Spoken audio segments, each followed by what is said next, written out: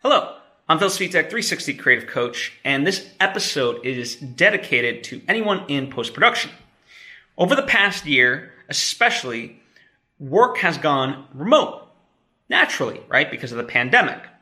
Now, it was already headed that way anyway, but certainly the pandemic really sped up the timeline. And there's a company called Bebop Technology, which I've linked to in the description box, which really makes post-production really be remote and virtual. And it's fantastic. So check them out because they are a wonderful solution. Now, they're not a solution for everybody, right? You have to justify the cost of really using it. So it's for people who are using teams, right? That are in various places. And because, it's a relatively costly solution for this type of stuff. But think of it, it's almost like a mix of Dropbox mixed with like TeamViewer, meaning all the various assets are stored digitally in the cloud. Okay. So they're somewhere else and you access them through a virtual workstation. So, if you're using, let's say, Adobe Premiere, you just log in and it'll bring it up. You just click, here's the workstation I want to work on. And then you're using Adobe Premiere, but virtually. And that's fantastic.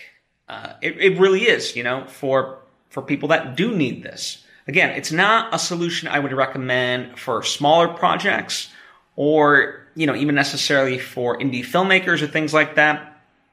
But especially as just, filming in general becomes grander, right? You have people filming in various foreign locations. Meanwhile, the post-production facilities, let's say, for the sake of argument, are in LA.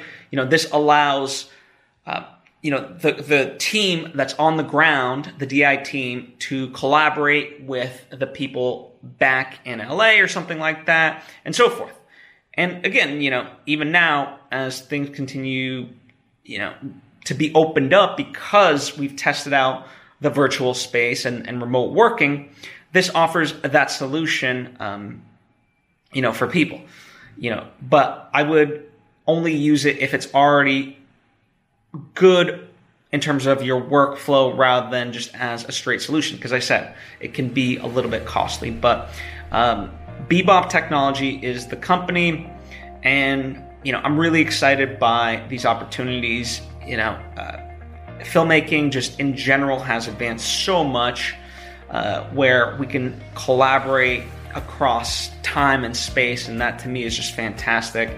And this is just another tool in the toolkit. So it's called Bebop Technology, and check them out. Let me know what you think. And if you've used them before, please share your experience in the comments section or hit me up on social media at Phil Svitek so others can hear from you directly. It'd be wonderful to have that feedback from people.